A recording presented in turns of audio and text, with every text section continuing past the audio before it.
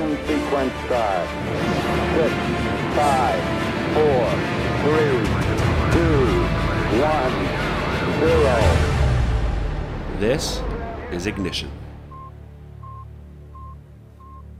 Welcome to Ignition, a radio show and podcast for the new evangelization. I'm your host, Dr. Chris Bergwald. And I'm Father Andrew Dickinson. And we want to launch your own efforts to explain the Catholic faith and to invite others to live it. Before we get into today's topic, we want to remind you that we love listener feedback. We do. Would you stop interrupting me? I'm reading the script here, and you just interject. If you've never listened to Ignition before, this is par for the course. May I continue? Mercy. By the way, that interaction there was par for the course. So if you've got questions about today's episodes or ideas for future episodes, please contact us. Email us. Why are you pointing to me, Father? I don't. What are your cues? I don't know. I'm confused because you took over. I know I did. Email us at ignition. Ignition at sfcatholic.org. That's ignition at sfcatholic.org. Or tweet us at sfdiocese with the hashtag ignition. Exactly. And by the way, it's today's episode in the singular. So you're just not used to doing that part. That's why you... I just felt like we just had to go. Go. I don't care where we're going. We just had to go. Go. Let's move. Happy Lent, Father. Hey, thanks. I like Lent. Yep. We, the episode that... even though it is better to give than receive, I still like Lent. We do appreciate it when you receive. The episode that we aired a couple weeks ago on persevering in Lent, still, even though we recorded that several weeks ago now, still sticking with me. So thank you. Yeah, Here I'm being serious and you're laughing at me. No, I'm laughing at myself because like one of my Lenten disciplines, I've been really shoddy on it. What is the Lord trying to tell you? As I missed Did you discern that properly? 1.5 weeks on that. Yeah. So I just, but it's good. But you just pick it up. You don't try to try to get everything caught up. Just pick it up where you're at right exactly. now. Yep. Yeah. We're talking about Ignition 252, by the way. 252. If you want to check out what we're talking about, looked a couple weeks ago at persevering in Lent. What do you do if you're having a lousy Lent? If you need some perseverance or encouragement with your own Lent. Exactly. So we should introduce ourselves for the new listeners. Father. Hi, I'm Father Andrew Dickinson. I'm from the Pius XII Newman Center in Brookings with the college students for South Dakota State, as well as at St. Paul's Parish of White. And I am Dr. Chris Bergwald. I'm the Director of Adult Discipleship and Evangelization with the Diocese of Sioux Falls. Speaking of listener feedback, what shall we talk about? Let's talk about some listener feedback. Okay, we as despite the joking that we were undertaking or whatever you was joking with one another earlier, we do appreciate listener feedback. And we do have a listener question that we want to answer today. So I was emailed by one of you wondering about calendars. Yes, and the fact that throughout the world. I think universally, I don't know for certain, but I think most of, if not all of the world, follows a calendar that dates to what generally to the birth of Jesus Christ. Right. Even people who aren't Christians follow this calendar. And so the question was, why do non-Christians follow the calendar that revolves around Christ? And then we'll also talk a little bit, there's a follow-up question there about the church calendar and our Western calendar. So it is, I don't know how many people have thought about it before, Father, but I think we take it for granted and don't always think about the fact that our calendar dates roughly to the birth of Jesus Christ. So we're the year 2016 now, roughly 2016 years since Jesus was born. Whether you're Christian or not, the calendar that we follow in our daily life is set by the birth of Jesus Christ. Yeah, it's one of the impacts of the Christian faith on the world in that regard, and one that's pretty hard to scrub out of the world. Right. It'd be really hard to redate everything in that regard. I remember, just a brief tangent about trying to scrub out at the Second Vatican Council, the first constitution that was released was on the liturgy, and it talked about and we'll get at the end a little bit to the liturgical calendar, but how secular calendar, by and large doesn't matter, but it referred to some attempts, which it didn't state this, but apparently during the French Revolution, the revolutionaries tried to come up with, I think, a 10-day week. Right. And the church at Vatican II just reiterated, no, a 7-day week, because that's what our Lord gave us. Yeah, even the whole idea of a 7-day week, which is even more fundamental, I think, to human existence, the 7-day week, and more fundamental, or I should not fundamental to human existence, but fundamental to our human experience right now, and more of an impact on our human experience, and that itself comes from our faith. We didn't even talk about that. That's a great point. Yeah. So there have been times before in history to scrub out in that deep way, like we're going to get rid of a 7-week calendar or 7-day calendar, go to a 10-day calendar, and it didn't work out. No. Anyway. Yeah. So and of course the French Revolution wanted to scrub any reference to the church and to Jesus Christ from within its from the world, and so it had that attempt to do a 10-day week or things like that to restructure things. Part of that's okay. This is a silly thought. Yes. Okay. There's an old Simpsons line from Grandpa Simpson, and it was on a friend of mine, actually a priest of our diocese. It was on his computer as one of his notifications. Like if you had a fault on, like he'd changed all the little beeps and buzzes your computer makes when you do something wrong. He changed them so they're all like lines from The Simpsons. And this one was Grandpa Simpson, an older character, saying, "The metric system is the tool of the devil. My car gets 15 rods to the hogshead, and that's the way I like it." And so that quote stuck with me in a lot of ways. Just when you actually really learned about like the metric system and their desire to scrub any references to the aristocracy, to monarchy, and then also to the church.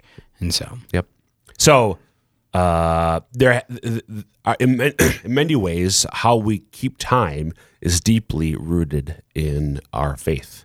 Yeah, and not even just on the level of like the years, but even just the counting of the days. Exactly. So, but we're going to talk mostly focusing on the numbering of years and why it is that universally this is considered the year 2016 as opposed to something else. And we'll talk about some of the something else's shortly. So just a brief bit of history. It was actually a 6th century monk. So in the 6th century AD, a monk living in Rome, Dionysius Exiguus. Well done. Thank you. Is the guy who sort of calculated and came up with the year numbering system that's been universally adopted since then. So Christians haven't always used AD and BC. Exactly. Right. So it came out centuries after the birth of Christ, where it was numbered. There was numbering before that. We'll get to that in a little bit. But I think just to clarify the terminology, Father, briefly. So we are living in AD 2016, as opposed to, for instance, living in 2016 BC. So BC AD, and a lot of people, I think, you and I talked about this before we recorded, BC, most people know, stands for before Christ. And a lot of people think that AD stands for after his death. Exactly, after the death of Christ or something like that. What do they do with the 33 years in the middle? Well, that's... that'd be 2 ITIM in the ITM. ITM in the middle, 6 in the middle. Anyway, that's a good question. They probably don't think about it.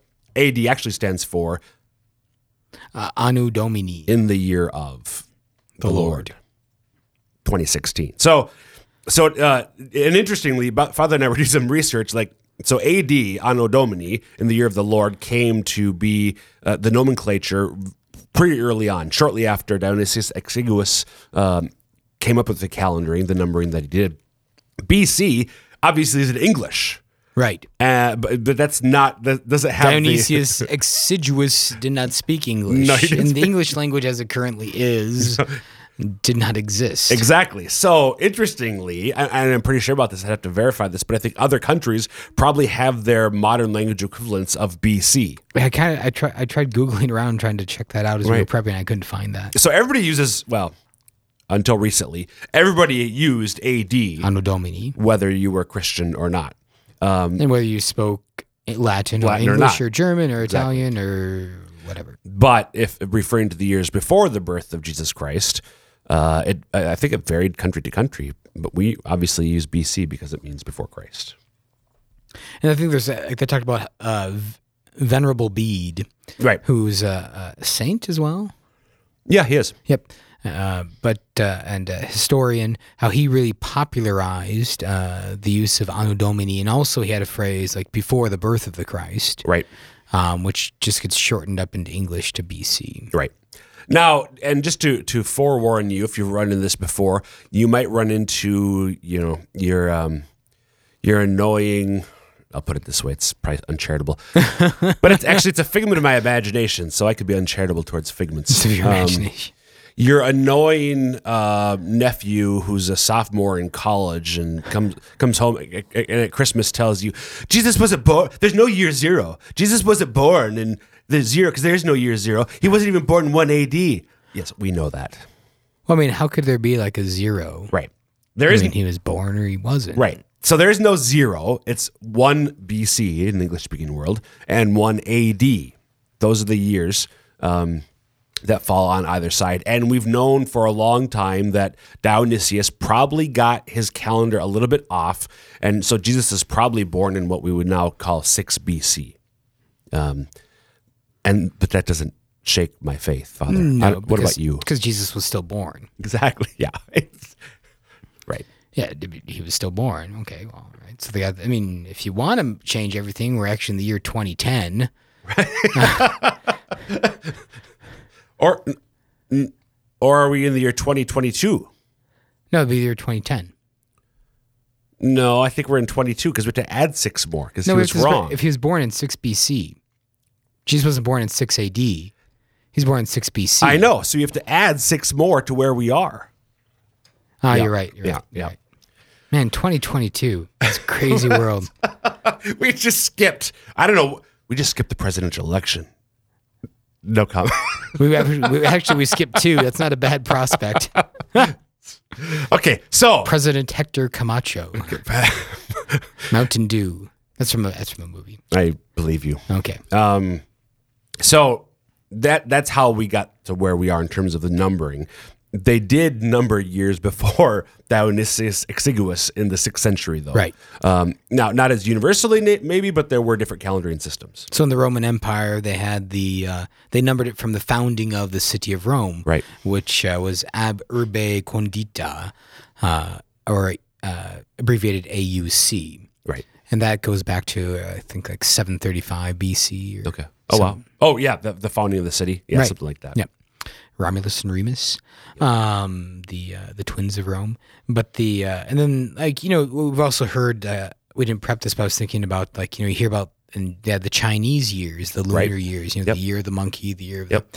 and so that isn't maybe a sequential counting as much as it is a cyclical counting in that sort of case. And then also, certainly for the Jews, and this continues today, Jews, religiously speaking, Jews number the years based on traditionally the years since the creation of the world. Now, most Jews aren't what we call young earth creationists, where God literally created the world in 6 24-hour periods about 6,000 years ago. But they do religiously number their calendar that way.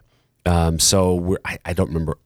We're well in 5775 or so. I looked at it. Maybe 70. I don't know. Yeah, 5775. Okay, 5775 is the year that we're in. And that's actually that the way. official calendar of the nation of Israel. Yes. Yep. Yeah. Yep. So there are all certainly different ways that one might number the years as they go by year after year after year. The one that is predominant, though, is still BC AD. Father, Right. you can say something? Oh, just on the Jewish thing, and the Jewish calendar, I'm actually wrong. It's not, we're actually like in like 5777, right? That was in 2014 or something, wasn't it? Yeah. Yeah. So So before we move it's ahead, odd remembering on your part that you remember that it was in 2014 that we were well, 5775. we probably looked at the same source. You were Googling at the same time. Well, earlier, Oh, earlier. okay.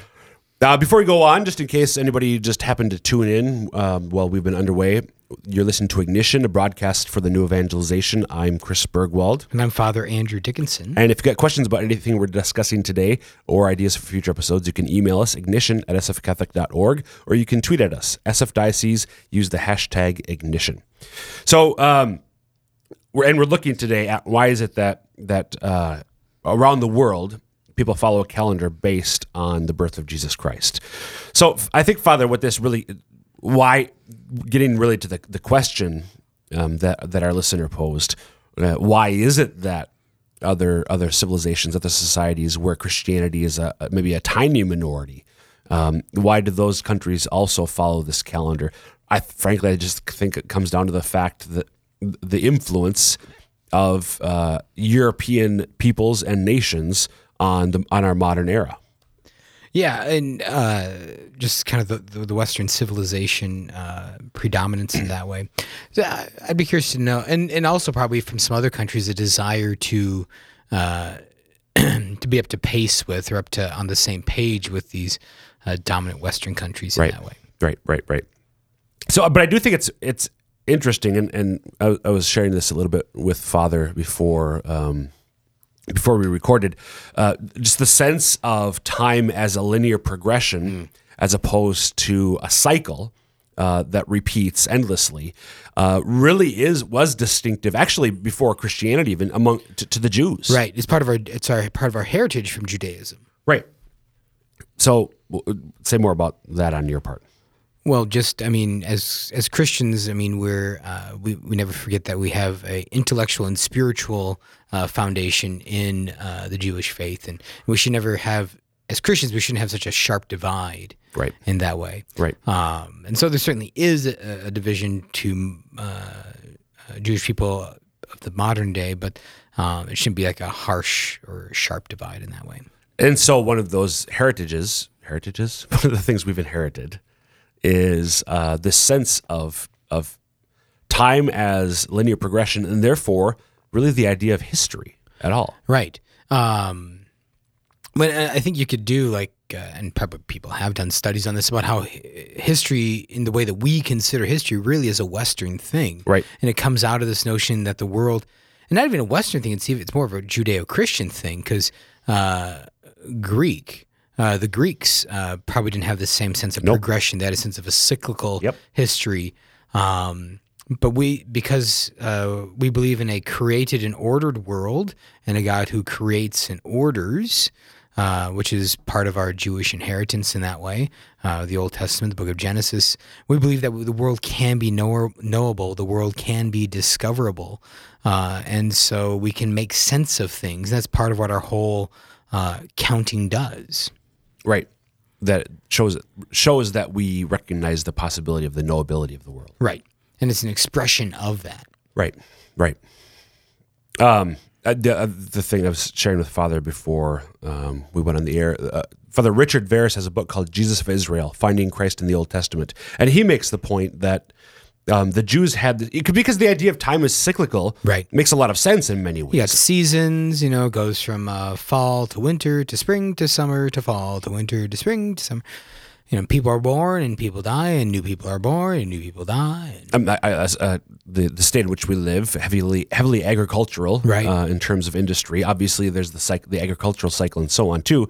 And yet the Jews saw that, yes, there are those cycles, but more fundamentally, there is this linear sense. And Father Veris points out that they probably had this because God kept promising things to his people that they themselves did not experience, that it was always in the future. Right. And so you had this idea that, we have not, or in fact, God promised that their children might. So Abraham would have all these descendants. That implies a future, which implies a linear progression. And then some of them also lived in the fruit of those rewards, though, too. Right. So someone in Moses' day lived and said, yeah, wow, God's made a nation out of Abraham. They could look around and see the million or so. So there was a past as well, both a future and a past, which, again, deepen that sense of linear progression. Yeah. The other thing, too, that with that linear progression comes a sense, as opposed to a cyclical view, of direction in life and meaning and purpose in life. If it all repeats, that's where you mentioned the Greeks. They very much had this idea of who is more powerful than the gods, the fates. Right. So yeah. Yeah, and that you'd lived as a captive of the fates in a certain sense. Right. You couldn't escape your Right. fate. Yep. And a nation couldn't escape its fate. Yep. It seemed destined for it to happen in that way. Right. Did you ever watch Buffy the Vampire Slayer? No, not really. So it had its spin-off show Angel. And Okay. Angel was this good vampire. Anyway, Good vampire. It all began there. Good vampires. Joss Whedon is the creator of both shows, and a brilliant filmmaker who's also a pretty strong atheist and a pretty thorough atheist. And then he recognizes some of these inheritances that we Right. have in our society because of Christianity and Judaism, and who rebels against them. So I just remember there's an episode of the show Angel that I saw once where the power of the fates to control things was very much so really a pagan worldview, which would fit with, Right. and I don't mean that in a negative way, but would fit with Whedon's sensibilities. Pagan in a descriptive way. Exactly. Yeah. Yep.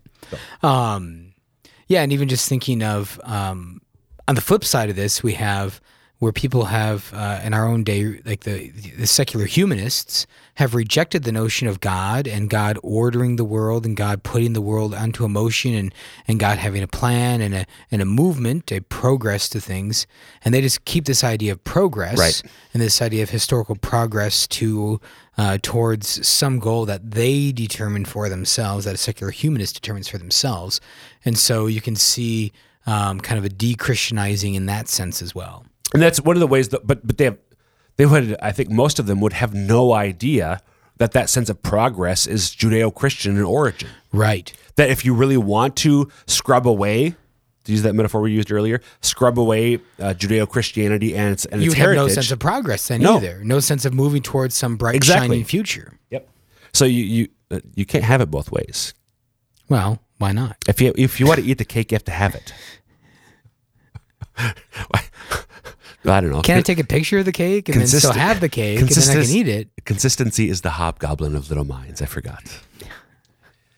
Where's that from? It's I don't. You ever heard that phrase before? No. Yeah, it doesn't make sense to me. I disagree with it vehemently. But anyway, Yeah.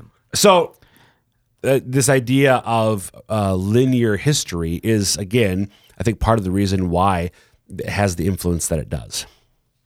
Right. So having said all this, Father, it's true though that in our day and age, we are moving away. At least some people are moving away.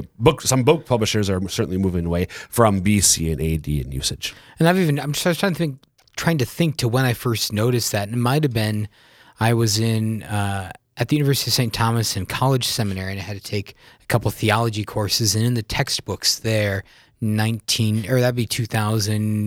2001, spring 2002.